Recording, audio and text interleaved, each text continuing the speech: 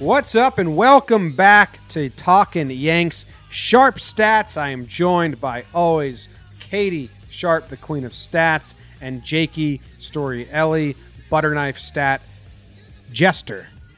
The Jester of Stats. How do you like that, Jake? I came up with that like 3 episodes ago. Thanks for joining us, man. Okay, the Jester of Stats. I still have you as the coffee getter. You intentionally give the bad stats so everyone else feels good guy. Yes. And that too, yes. The Jester of Stats. How's everyone doing? We have the trade deadline, Katie. We haven't talked to you since the trade deadline. Everyone knows how Jake and I initially felt and how we feel now. So I want to hear what your initial reaction was, and are you still of that opinion, or have you talked yourself into another opinion? Where are you with the deadline results? Well, initially, I was furious. I mean, I was blowing my mind that they did nothing. I mean, it was borderline. I was just going stir crazy. And then when it happened, it was one of the more deflating kind of moments that I've experienced in a while. It was bizarre too, because, as I said on the podcast, I think in the past, I hadn't necessarily been so gung-ho about the need to get, this high elite, a starter or, an innings-eating guy or whatever. And when it became apparent that sort of the elite starters were not really going to be in our, on our radar or not within our reach, I was like, okay, that's fine. Cash will do his thing and he'll get us some awesome relievers and we'll just, become the Incredible Hulk bullpen. Like that, and just crush everybody with that. And then when he did nothing with the bullpen, I was baffled. I was confused. I was hurt, oh God, he hurt me. And so those were my initial feelings. But, I had 24 hours, I did the 24-hour rule. After 24 hours, I kind of was like, okay, this isn't going to be so bad. Like, we do have a really, really, really good team right now. And it's hard to deny that.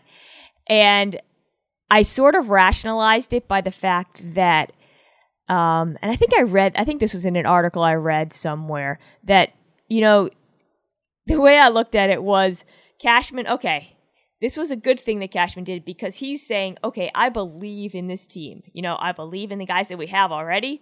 I believe in the guys that we're potentially going to get back. And I believe this team can win. And we've already shown that we're, one of the 2 best teams in baseball, the best team in the AL or one of the best teams in the AL with the current squad that we have. So I believe in this team. And then what I did is I kind of contrasted to like what the Red Sox did. They did nothing, right? And their GM went out and said, yeah, we did nothing because we really don't think we can win the division this year. And the wild card just isn't worth it. And this team just isn't good enough. Like, that sucks. Like, You want your GM saying that? I'd rather have my cash god or my Cashman saying, hey, this team is awesome. We believe in this team. Let's go. Yeah. So that's how I rationalized it, got rid of my anger, and feeling a lot better now. Yeah. It's one of the good and bad things about the way Jake and I do these podcasts. Like, we record when the emotions are so raw. We were live during the trade deadline, and like what I said on that show is I feel way different now because you sit back and you think and you try to like conjure up some rational thoughts. I mean, like last year when we lost the ALDS, Jake, like that was as sad as I've ever been, and it's on record forever. So embarrassing to look back at, but so it's nice to like for you, Katie. Like you said you were so furious. Like next time we'll call you up and get your thoughts on the mic. Yeah, if you had called me like at whatever it was right after the Greinke deal and at 4:15 or whatever on that day. Yeah, I would have been, stuff would have been coming out of my head, the flames, the fumes, and you would have had to put the NC-17 sticker on this one, because it would not have been pretty. All right, well, speaking of Cashman saying he's sticking with his guys, rolling with what we got, we're going to get, our acquisitions are going to come from the injured list. let's talk about the rotation that we have and what do we have and why is it worth sticking with or is it not worth sticking with? A little deeper dive into the rotation. What do you got for us on this? Where are we starting? So what I wanted to do was kind of look at, what's the state of our rotation now? Like, how are we?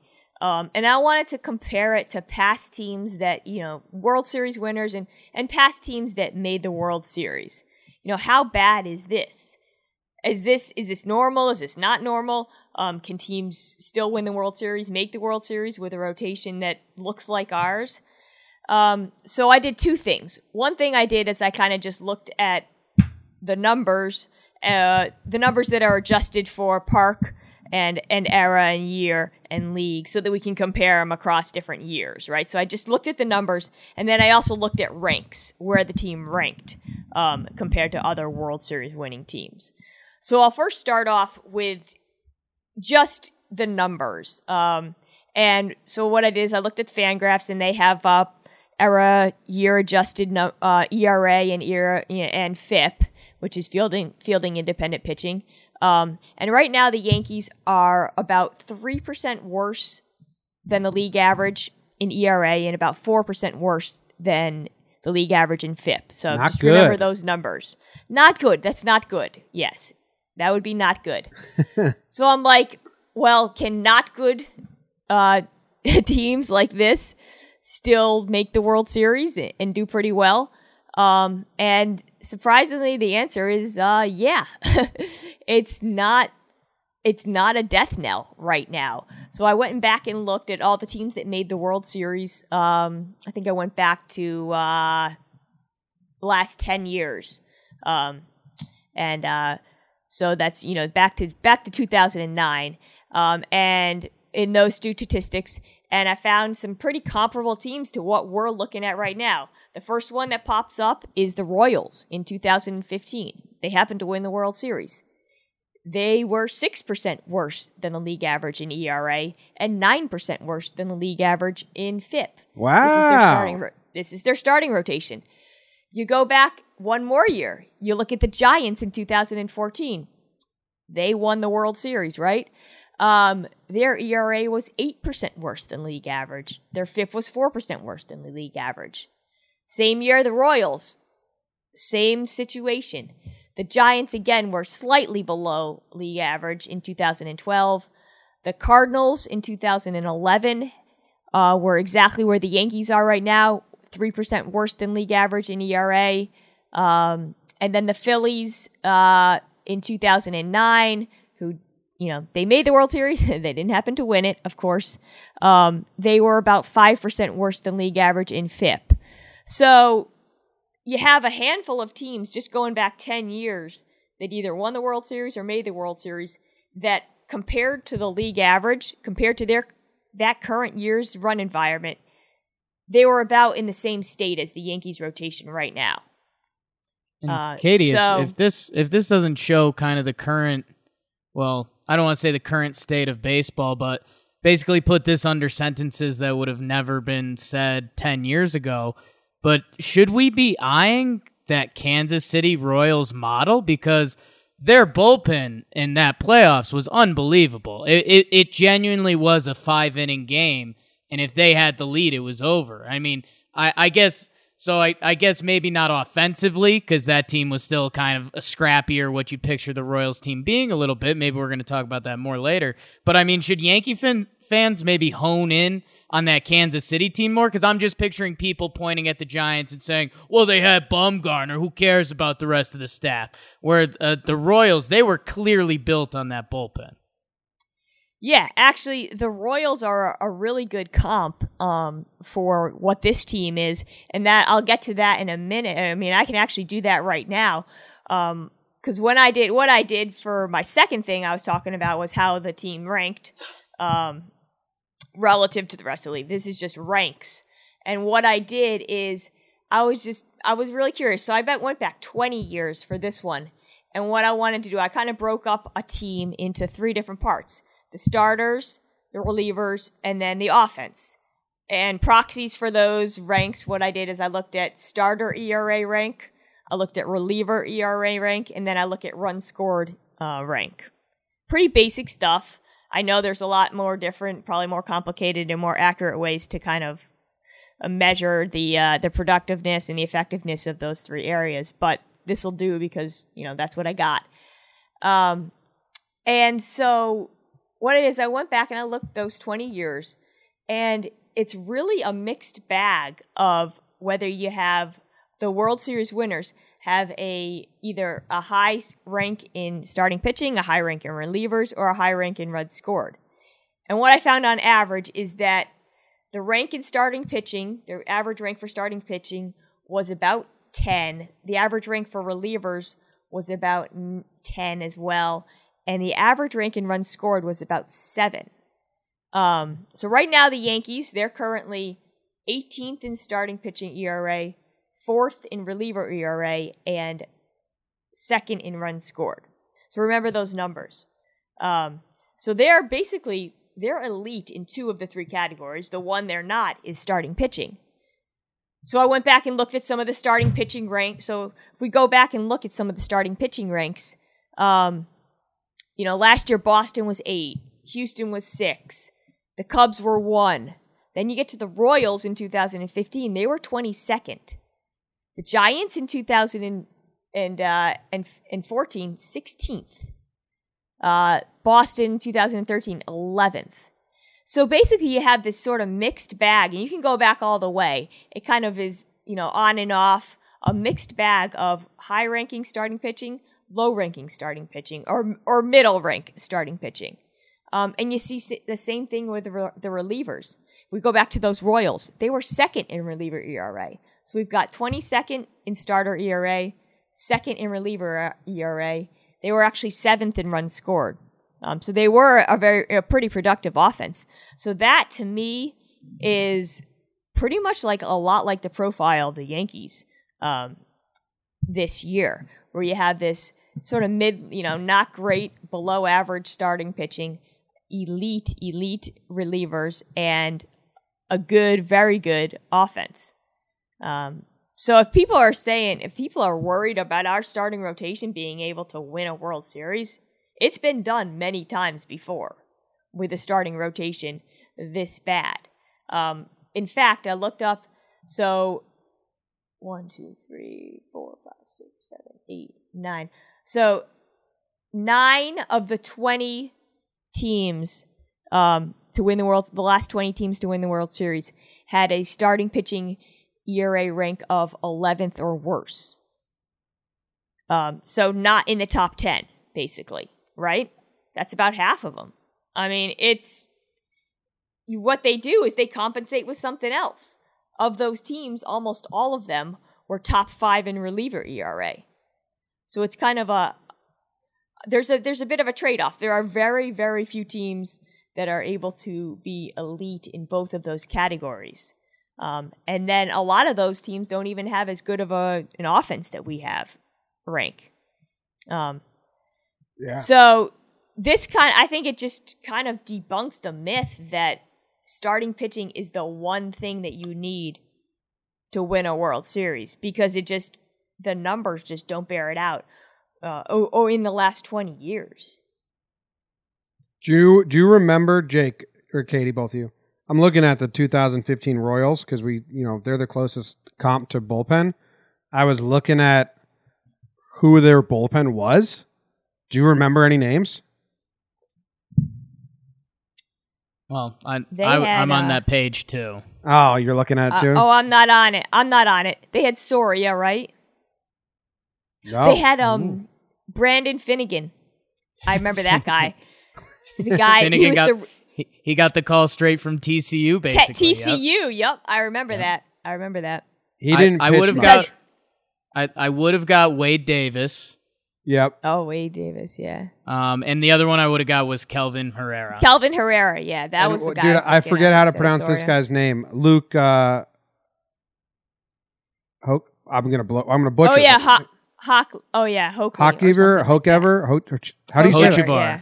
Hochevar. Those three dudes, Hochevar, Herrera, and Wade Davis, they combined for 33 innings pitched, or actually like 35 innings pitched and 1 earned run in the World Series. Crazy. And I mean, let's do that. We didn't even say Greg Holland was the closer on that team. Yeah, I mean, he was lights out back then. God. Ryan Madsen, his recent playoff memories. Wow. Katie, you've led me into a hole I'm not going to be able to get out of the rest of the season with these 2015 Royals. And the Yankees have a little bit of that magic on their team. They've got one player from those they had one player from those 2015 Royals. Kendrys, right? Kendrys Morales. Yeah. So now it's all making sense why Kendrys Morales is on the Yankees. His magic dust, kind of just he shook off all the magic dust and put it on the Yankees. Hold on. His 2 rings are going to mirror each other very nicely. Yeah. You guys are not giving Terrence Gore any credit. Well, he's not on the team yet. Well, his presence is in AAA. They know he's waiting there. They're like, we got to get Terrence Gore to another postseason. That dude's got to steal some bases. 5 stolen bases in his postseason career. He has played in 9 games. If I see Terrence Gore on the postseason roster over Maben, Tauchman, or else, I'm not going to be in a happy place. Well, I don't know how they're going to fit him on, but they'll get him on. Terrence Gore has played in 9 postseason games. Yep. Guess how many at-bats he has? Guess how many plate appearances he has? 3. 2. And I think they were in extra innings, and it's insane. He has, yeah. Did he strike out in both? Yes. Yes, he struck out in both. But he has 5 stolen bases in his postseason career. So welcome to the Terrence Gore Hour. Pin shredder. Yeah.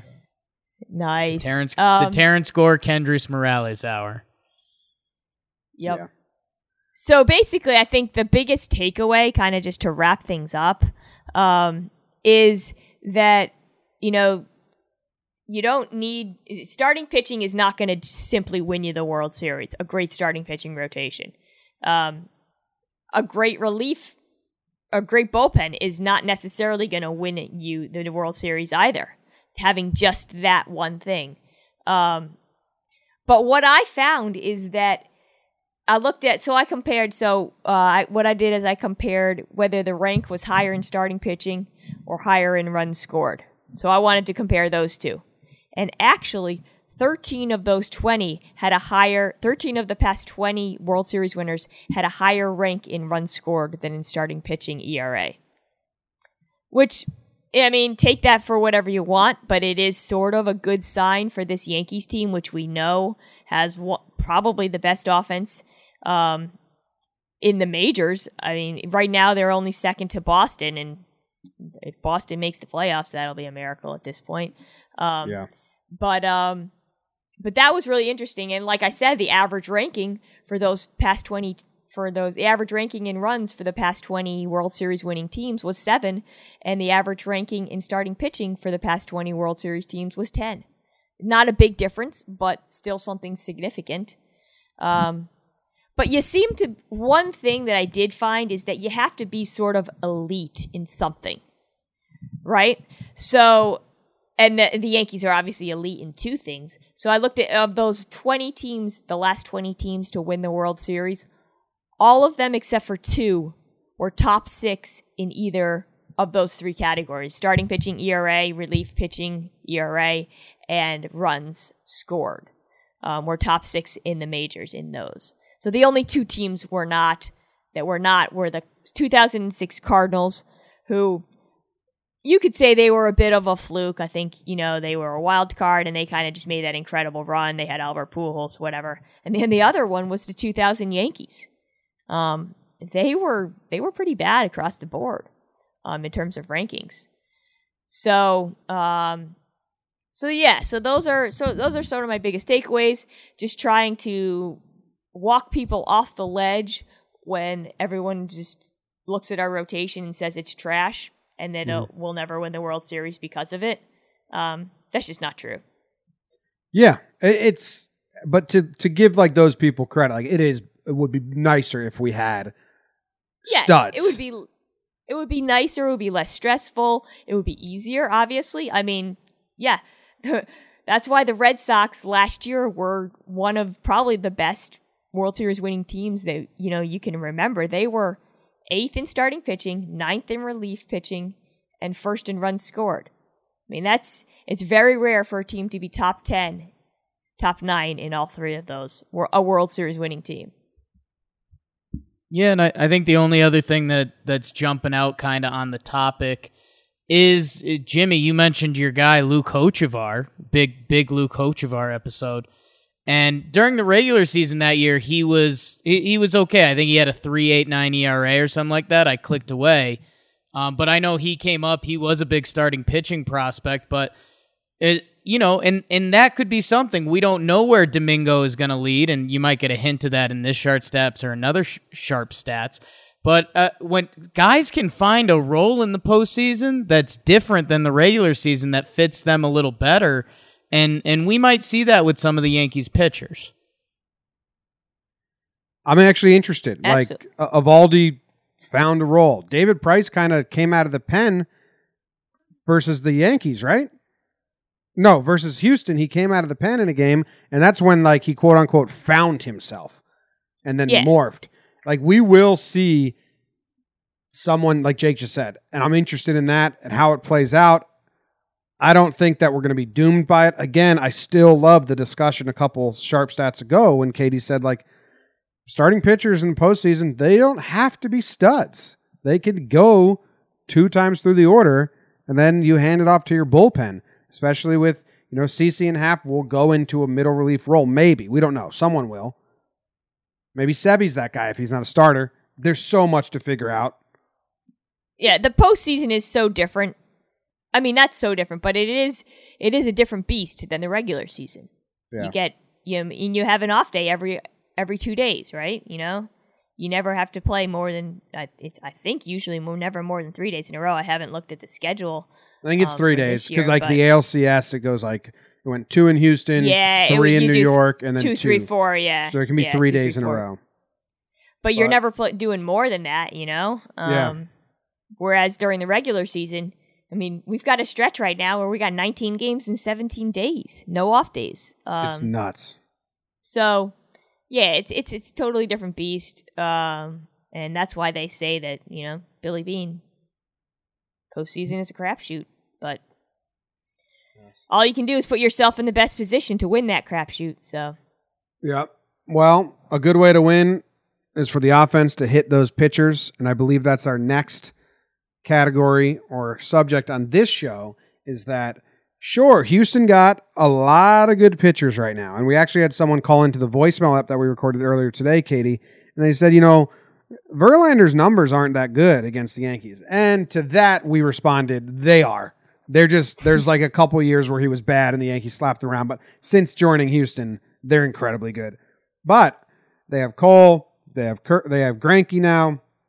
I think you have something for us just on the type of pitching they might see in the playoffs and how our team right now fares against that style of pitching. Something along those lines, correct? Yeah, sort of like that. So, when I'm looking at the playoffs and different matchups, we're looking really far ahead. But when you look at matchups in the playoffs, a lot of times it can come down to the little things. Things that you may not be apparent to in a big picture, but these little advantages that teams might have over other teams can sometimes be really important. So what I did is I kind of picked out 3 different things that were sort of traits of the teams that we might see in the playoffs. And I narrowed that down to the Astros, the Twins, obviously leading the Central, the Astros leading the West, the Rays as, obviously holding them off in the AL East, and then maybe probably not a potential, maybe in the playoffs. And then the Indians, potential second wild card team, and then the Dodgers as the best team in the NL that we might see in the World Series. So those 5 teams, Astros, Twins, Rays, Indians, Dodgers. And And I found that they actually have a couple. There's about 3 areas that I identified where most of them are pretty strong or have a strong tendency towards specific areas and are pretty strong in those areas. And those 3 things, and then the Yankees happen to match up really well in those 3 areas. So this is sort of a bit of a positive spin in how we match up against these potential teams. The 3 areas I'm going to focus on are, first is going to be shifts. So teams that shift a lot. Those 5 teams shift a lot, or at least most of them do. And then hard throwing relief pitchers. So I identified those as teams that have relief pitchers with the highest percentage of pitches thrown at least 95 miles per hour. So that's kind of a thing you see in the playoffs. Oh, man, you're going to get killed by these flamethrowers out of the pen, right? Yep. You want to be able to combat that. And then the third thing is a little bit of a wild card, but I noticed is that all of the 5 teams throw a high percentage of curveballs, which I think is obviously a trend that we're seeing now is, go with your best pitch, right? Teams say, hey, you got this awesome pitch, throw your best pitch. And curves are sort of becoming very popular and becoming more and more effective, especially with all the technology and pitch design. So surprisingly, all of these 5 teams throw a high percentage of curves relative to the rest of the league. So those 3 things are what I was looking at.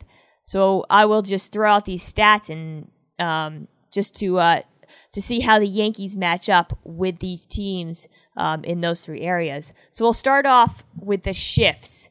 So this is pretty remarkable. So I looked at the percentage of plate appearances that teams shift other teams on. So this is from the perspective of those pitching teams.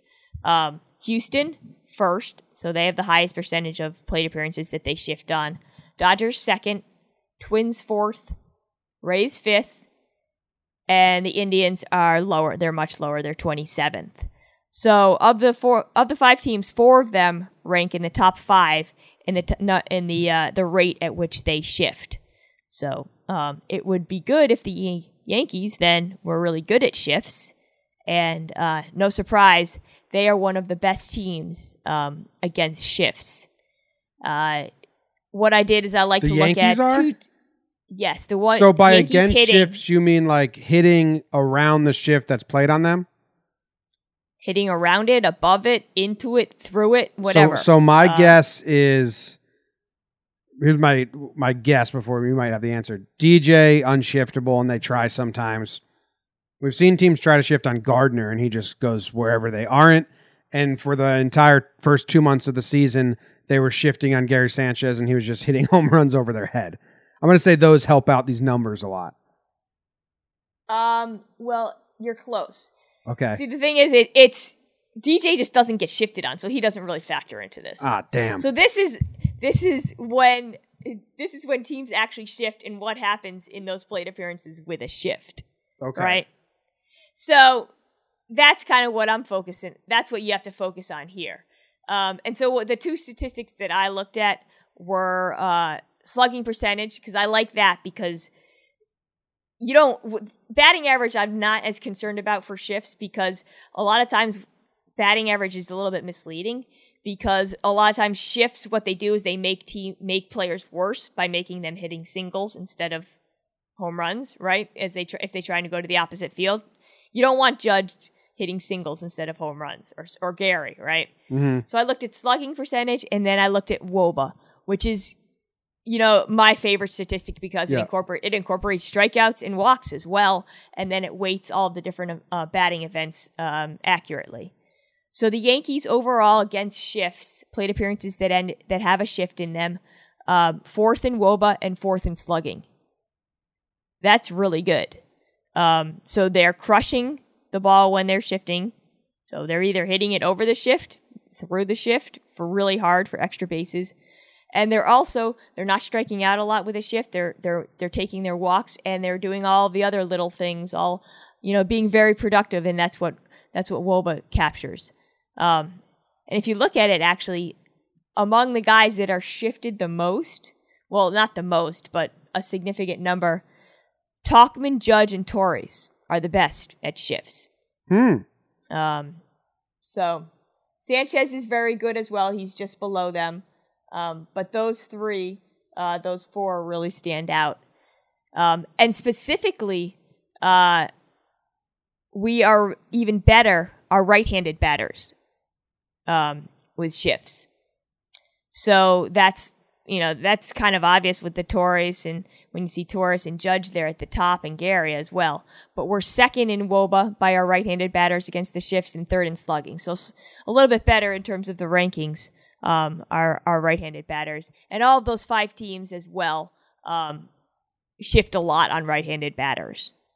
So and Katie, the four teams. I don't know if you have it easily accessible there. I'm gonna ask about the other top teams in these categories because I mean what's initially jumping to my head is the fact that to beat the shift, the easiest way to beat the shift is a home run. And I'm in my head right now, I'm assuming, because you mentioned that the Yankees still take walks and they're hitting it well, but because they are a quality power hitting team, I would assume that brings them towards the top in this category. So I guess my guess would be that the Minnesota Twins would be towards the top because they've been hitting at a crazy rate this year. So I just kind of want to see if that checked out or if that logic works or no. Yeah, the Twins, I'm just pulling it up right now for slugging against the shift. But I'm pretty sure when I looked before, it was the Twins and the Dodgers and the Yankees. And then I can't remember which other team would have been ahead of them. It's not letting me pull it up right now. But yes, the Twins and the Dodgers were both at the top of those rankings in terms of hitting against the shift. So hitting home runs, it helps a lot because they obviously cannot be affected by the shift. Wait, home runs are good? Twitter told me so many times last year that we didn't want those. Yeah, I can't remember. I'd have to consult my notebook to see if home runs are good. The binder, right? No, we hate the binder. I'll give Jim a little multiplier. But because DJ LeMahieu doesn't get shifted on, you could put that as almost a plus, right? Like exactly, That's bonus point. DJ LeMahieu's quote-unquote shift stats would be his normal numbers because you can't shift on him. So yeah, I think what's interesting there is we've seen teams do stuff with Glaber. We saw the Rays do the 4 outfielder thing. That felt too mental for what Glaber tries to do at the plate. I wonder if teams are going to start doing the big righty shift on Judge because I feel like he slapped so many singles right where the second baseman should be. And I feel like I've seen a couple teams lately switching on that, but otherwise I don't know if there's an adjustment to really be made because a lot of it is kind of power and quote-unquote controlling the zone driven with this. Yeah, I think one of the more interesting things would be to look at how the Yankees have been shifted over time, over the course of a season, because you would think that the smartest teams would make adjustments. But that's something I've never really looked at, but that's an interesting topic. Yeah, for sure. And it's mentally cracking me up right now that you can't shift on DJ LeMahieu. Oh, I told you that stat. I'm pretty sure it's still true. He hasn't been really shifted on. I think it was, did I say 2017 or something well, they like did, that? They did a couple games this year, and I think outfield. he was like 5 for 5 or something like that. I think the only time he's been shifted has been in the outfield. How cool is it to be DJ LeMahieu and scan the defensive alignment? And, like, they never shift on you, but you just check it out.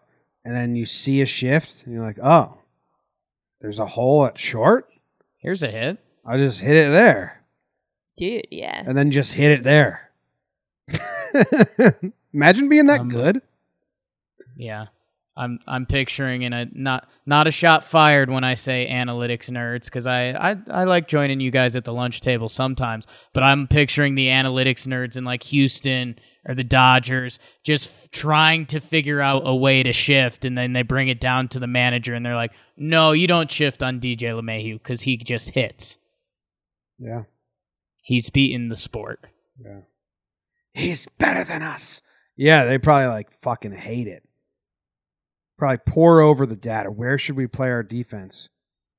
Straight up? I think it'll be interesting. Anymore. I think it'll be interesting because the Astros are the only team that shifts on over half of the plate appearances.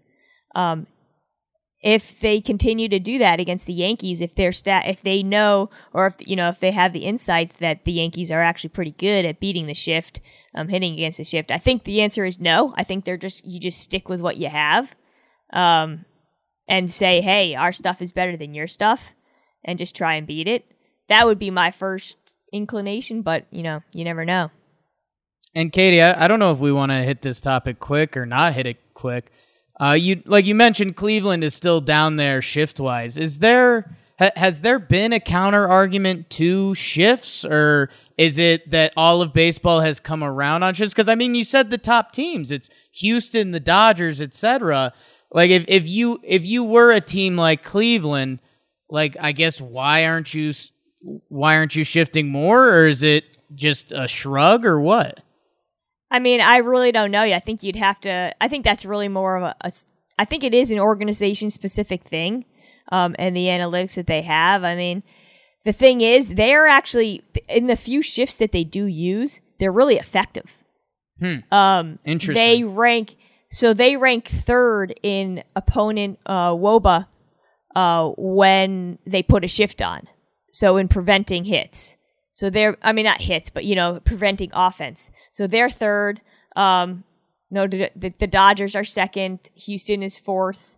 Tampa Bay is fifth, and the Twins are eighth. So those teams, they shift a lot, and they're really good at preventing offense when they do shift. Yeah, so maybe, and again, this is a little jakey side tangent, but maybe Cleveland is just, they believe in shifting when the numbers are more confident in shifting, so that's why they have a high percentage or something like that. Okay, I'm at grips with that. Nice. Yeah, and they have some pretty good defenders by themselves on that right side of the infield. Lindor or Ramirez are known as pretty good defenders.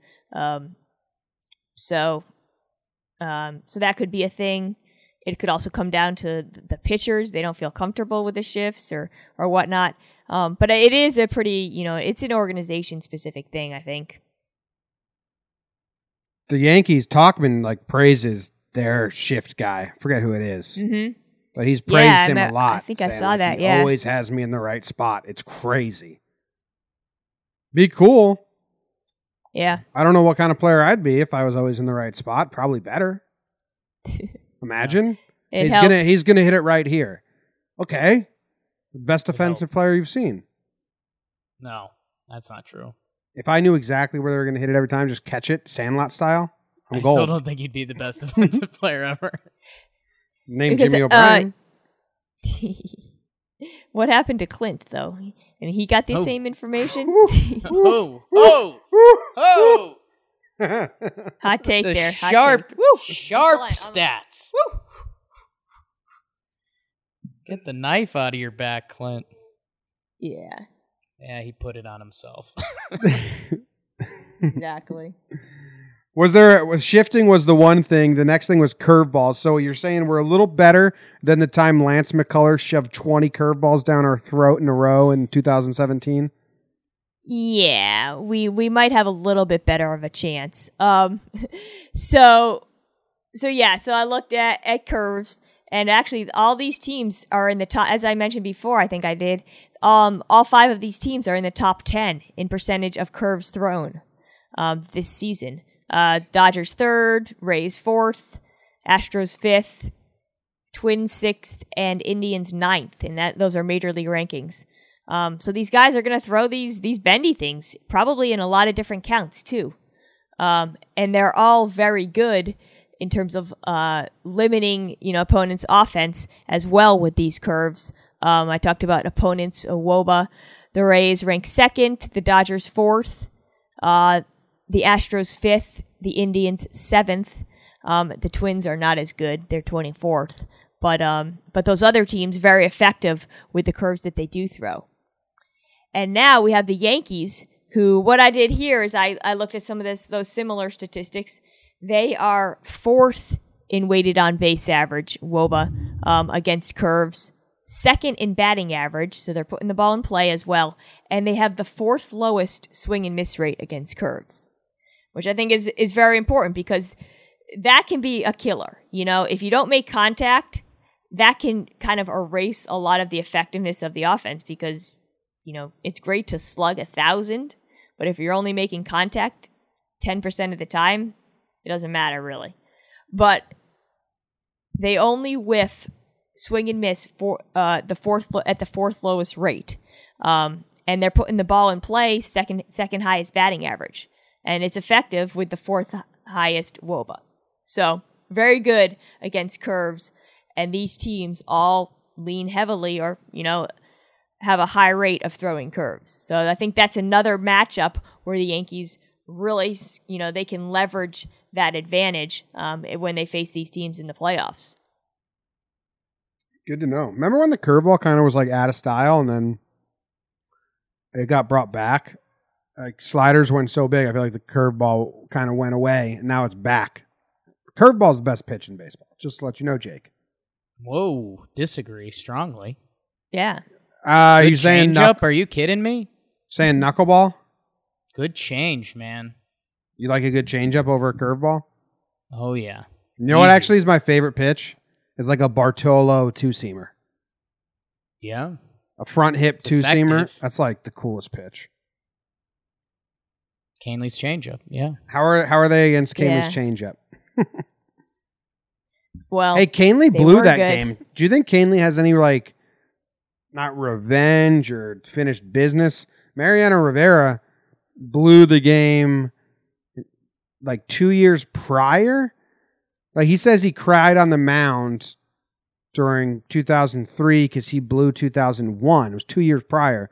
I just realized I was going through Game 7. Canley's the one that gave up 3 runs, really. They didn't score any, the Yankees, so it's not really on Canley. But do you think he's got and then last year he wasn't part of it, do you think he's got, if he gets to the playoffs, we're going to see kind of what's the word I'm looking for? It's not. Yeah, I think I'm doing a breakdown on it because he's broke a bunch of stuff. Revenge. Why not revenge? Did you see him in the dugout after he gave up that home run? Was it last in 2 nights? I mean, he was furious. He's got fire. I mean, this dude he's got fire. Yeah, I don't know if I need playoff Canley thinking he needs to go in with any extra motivation because that might just be. There might be too many monkey off juices his back. flowing Like through his one system. his one playoff memory right now, his last playoff memory is blowing it, and he wants to redeem redemption. That's the word I'm looking for. Redemption. Drive. Yes. Oh, okay. I'm excited for it. I'm getting so excited for the postseason, and we have 2 months to go. And we don't even know what the I can see him as a big redemption guy. But now that I know they hit curveballs, they're great against the shift and the rotation. And we don't even know what the team's going to look like. But now that I know they hit curveballs, they're great against the shift. And the rotation is only going to, not going to get enough innings to really damn them. I'm pumped up. Yeah, I got one more for you. This is actually the best one. I mentioned, hard throwing relievers, right? Those bullpen guys. Everyone says, "Oh, in the playoffs, you got to be able to hit the bullpens." And all these guys are coming out throwing flames, throwing 95, 97, 100 or whatever. So that's one of the things I was like, I'm going to look at this because this could be a key matchup for the Yankees in the postseason. And so when I looked at percentage of pitches thrown by teams that were 90 teams bullpens, so percentage of pitches thrown by teams bullpens that were 95 miles per hour or higher, Houston has the 3rd highest percentage, their bullpen. The Rays were 8th highest. The Dodgers were 10th highest. And then the Twins and Indians were actually lower. They don't really have many hard throwers in their bullpen. But if you just focus on those other 3 teams, Houston, Tampa Bay, and the Dodgers, that's very significant. Those are definitely 3 teams that we probably could see in the playoffs. And the Yankees, do they like to hit the high heat? They have the highest slugging percentage, the highest WOBA, and the 2nd highest batting average against 95 mile per hour or higher pitches in the majors. So they can bring all they want. They can, trot out those flamethrowers. But the Yankees have proven this season that they're able to hit those high velocity pitches. And they're not striking out a lot either.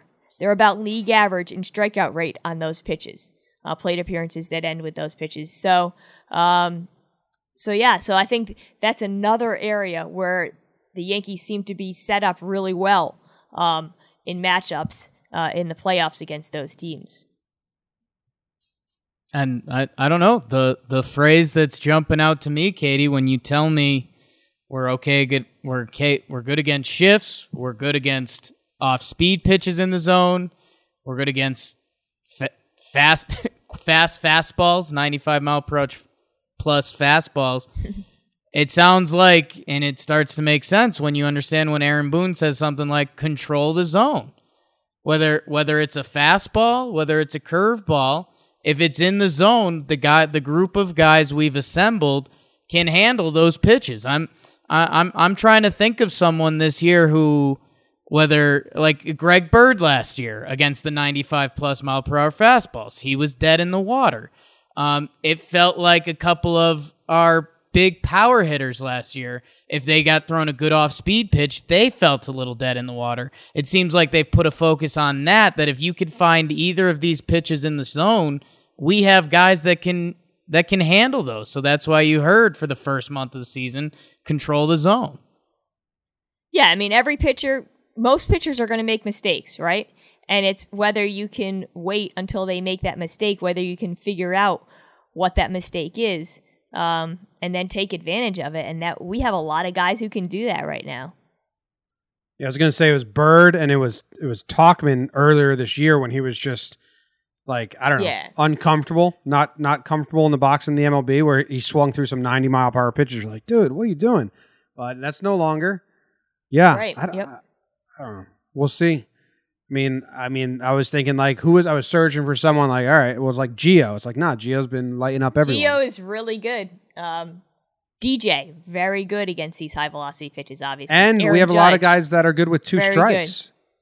Yep, Gio, DJ, yeah, all very effective in these situations. Glaber's a good two-strike hitter too, I believe. Or am I wrong? Yeah, I think so. Yeah, I think he is. I hadn't looked at his numbers recently. I know Gio is the god with two strikes. Yeah. All right, we have one more topic to discuss. I think we have enough time to do it quickly, and this is something that the casual fan keeps telling me nonstop, is that the bullpen's overworked. The bullpen's overworked. We did this once on Sharp Stats, and let's just come back to it and see. Katie, has the bullpen, the last time we checked in, the bullpen was not overworked. Boone was doing a fantastic job, Boone and the nerds, making sure that no guy was overworked. Have they kept it up? Has the starting pitching being bad ruined things? Have they, or has Boone found a way to go around it even with the shorter starts? What do we got? Is the bullpen overworked? Well, so far, Boone has worked his magic, and it's been pretty remarkable. They are the only team in the majors right now that has not used a reliever more than 2 days in a row. To me, that is the biggest stat in terms of overworking. Because, you can look at innings pitched, and I will in a minute, and you can look at number of appearances, and those things, maybe they do add up. But to me, the biggest worry for relievers is not getting rest, is not getting that chance to recharge, right? I mean, if you can throw 100 innings, but if you have a chance to recharge in between all of those innings, I think that's not as bad as throwing, 80 innings and going several days in a row when you don't get to recharge. So I think that the fact that they have not used a reliever more than 2 days in a row, the only team that hasn't done that, that is huge. They have the 6th fewest appearances on 0 days rest. So that's just total appearances on 0 days rest in the majors right now. Those two stats are Boone saying, hey, we're going to give you rest. We're not going to go to you now because we want you to be able to sort of recharge your batteries. And I think that's those. If you're going to look at two stats to show that they have not been, if you want to make the argument that they have not been overused, that would be those. And then just in terms of innings pitched, I kind of see it as well. they have one guy in the top 30 of innings pitched individually this season, and that's Luis Cessa, who you can make the excuse, well, that's sort of his job. He's supposed to pick up these bulk innings. He's supposed to be that mop-up guy. Although he's been pitching well, that's maybe another topic to think about. But yeah, he's the only one in the top 30 in innings pitched. And then if you look at sort of the next 60, so 31 through 90, we actually have 5 of those guys. But those are sort of reasonable. That's what I deem more reasonable amounts of innings pitched. So we have 5 of those, and that's tied for the most in the majors in that sort of ranking group. So overall, it doesn't seem like they've been overused this season. You can maybe look at projections and say, oh, well, they have a bunch of guys who are projected to throw over 70 innings, and that's blah, blah, blah, blah, blah. They're probably not going to get to that because, as the rosters expand, as the Yankees sort of build up that lead, they can rest their relievers a lot more, so they probably won't get to the 70. And like I said before, you can accumulate 70 innings, fine, if you're able to recharge your batteries in between those innings. Yeah, and Katie, I'm glad you landed there because that was the biggest thing going through my head because those stats are great and shows that we're not really overworking the bullpen. But more importantly, when we build this division lead and the season winds down, I mean, they might even, you could refresh a bullpen guy and with like a clean week if you really wanted to. But I wouldn't be surprised if you see those guys get really scheduled out, pitching every second or third day for a little bit, just so they stay sharp, but also get them the rest they need. But I think it is. I think those stats are impressive because, like we started this show talking about the Yankees relying on their bullpen, innings wise and actual usage wise, it's not that. It's not out of hand at all. No. And I think, that's definitely a misconception. And I think it is a tribute to Boone, the fact that he is stuck with this plan.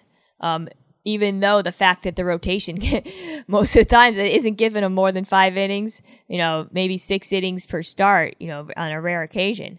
So I think that is a testament to Boone. And another thing that I really want to praise Boone is matching up his reliever usage with the best relievers as well. That's kind of the final point here, is that one thing you can look at is a stat called leverage index. And I think I've mentioned this before, but what it basically does is it measures how important is the plate appearance. Is this a high pressure? Is this a low pressure plate appearance? Obviously, high leverage, high pressure, low leverage, low pressure. Anything above 1 in this index is considered high pressure. Anything below is considered lower pressure, below average pressure. So the top 5 in average leverage index during their appearances this season, this is just among relievers for the Yankees. So the top 5 are Adam Ottavino, Zach Britton, Aroldis Chapman, Chad Green, and Tommy Kahnle. And those are obviously your 5 best relievers. Yeah, and so your 5 best relievers.